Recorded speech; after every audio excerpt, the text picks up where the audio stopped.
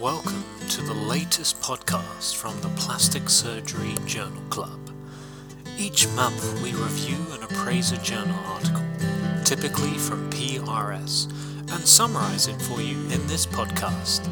The full journal can be obtained from the PRS website. Welcome back to the June 2019 Plastic and Reconstructive Surgery Journal Club, coming to you from St Vincent's Hospital in Sydney, Australia. My name is Damien Marici. I'm talking to Dr. Tim Wang, who is the accredited registrar at the Children's Hospital Westmead, and we are now talking about another Australian paper from the group based out of Macquarie University, Drs. Magnuson et al., with Anand Deva being the senior author. The epidemiology of breast implant-associated anaplastic large cell lymphoma in Australia and New Zealand confirms the highest risk for grade 4 surface breast implants. This was published in the May 2019 Plastic and Reconstructive Surgery Journal. And Tim, what was this about?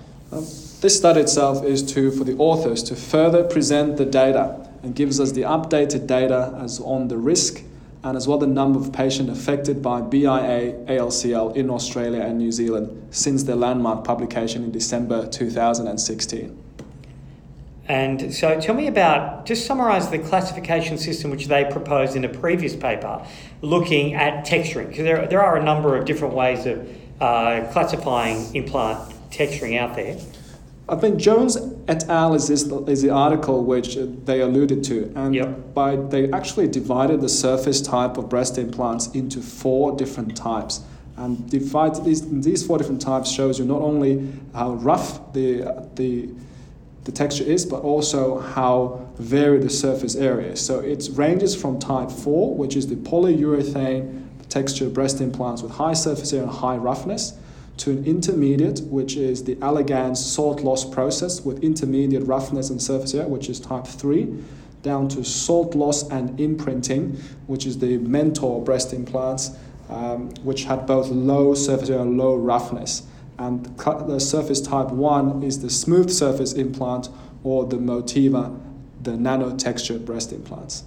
So this paper is an update on a previous paper where they looked at the epidemiology of breast implant-associated anaplastic large cell lymphoma in Australia and New Zealand. One of the advantages is that the main breast implant manufacturers have been cooperating with these researchers and giving them numbers in terms of how many implants have actually been used in Australia and New Zealand, which means you know the denominator. And with this, it means that they can look at the actual incidence for the different brands. So what did they find? They found that in Australia and New Zealand, since December 2016, we've had 26 new cases that have been identified, 22 of these being in Australia and 4 from New Zealand. And this brings up the total number of cases since the first recorded case in 2007 to 81. From the previous 51 published in 2016. They also show that as expected, the most common presentation in these patients was a delayed seroma, which affected 84% of these patients, and this is why they come to seek the attention. And the mean age was 48 years with a time of exposure of 7.5 years, with a range between just half a year to up to 25 years since having their breast implants. It also shows that 79% of these implants had a surface texture of grade 3 or grade 4, and even in patients who had a smooth breast implant upon diagnosis had been exposed in somewhere within their journey to a textured breast implant. So they did some calculations to determine the incidence of anaplastic large cell lymphoma with the different brands of breast implants. And so what did they find? They found that the most common breast implant which they found to be associated with this was the Allergan's BioCell breast implant with a salt loss. And in this patient series in themselves, 55% of the patients here had been exposed to it. And the second most common was the Silimed polyurethane breast implants with a high surface area. And it shows that the other types of polyurethane breast implants, as well as a Mentor Siltex the breast implants, only affected about between 1 to 6% of the patients, or only accounted for 1 to 6% of the patients within this group.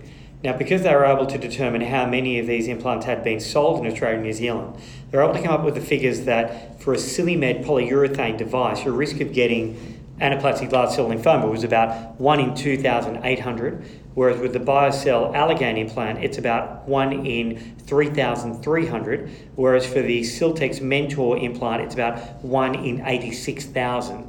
So these numbers, from what I understand, are pretty similar in terms of the BioCell and Cilimed devices from their previous publication, but the Mentor device seems to be doing better in terms of the incidence appearing to be lower than what may have been suggested with their original paper. Is there anything else you'd like to say about this study? No, I think this was an excellent follow-up study from the authors' first one in 2016, and in this case they've actually correlated and stratified into 4 different types based on the degree of texturing themselves. I find these numbers very, very high. I think the incidence from every publication I read just seems to go higher and higher, and I think it's even hard for me to physically get a grasp around to how many potential implants there could be out there, and maybe we're just not being able to catch all these patients. But it does give us really good guidance in having the preoperative consultation with our patients and giving them an updated numbers on risk. Certainly. Okay, thanks very much. Thank you for listening. For more of our podcasts, head to soundcloud.com or subscribe to us on iTunes and search Plastic Surgery Journals. Remember to like us on Facebook and follow us on Twitter. Thanks also to the PRS Journal team for their ongoing support.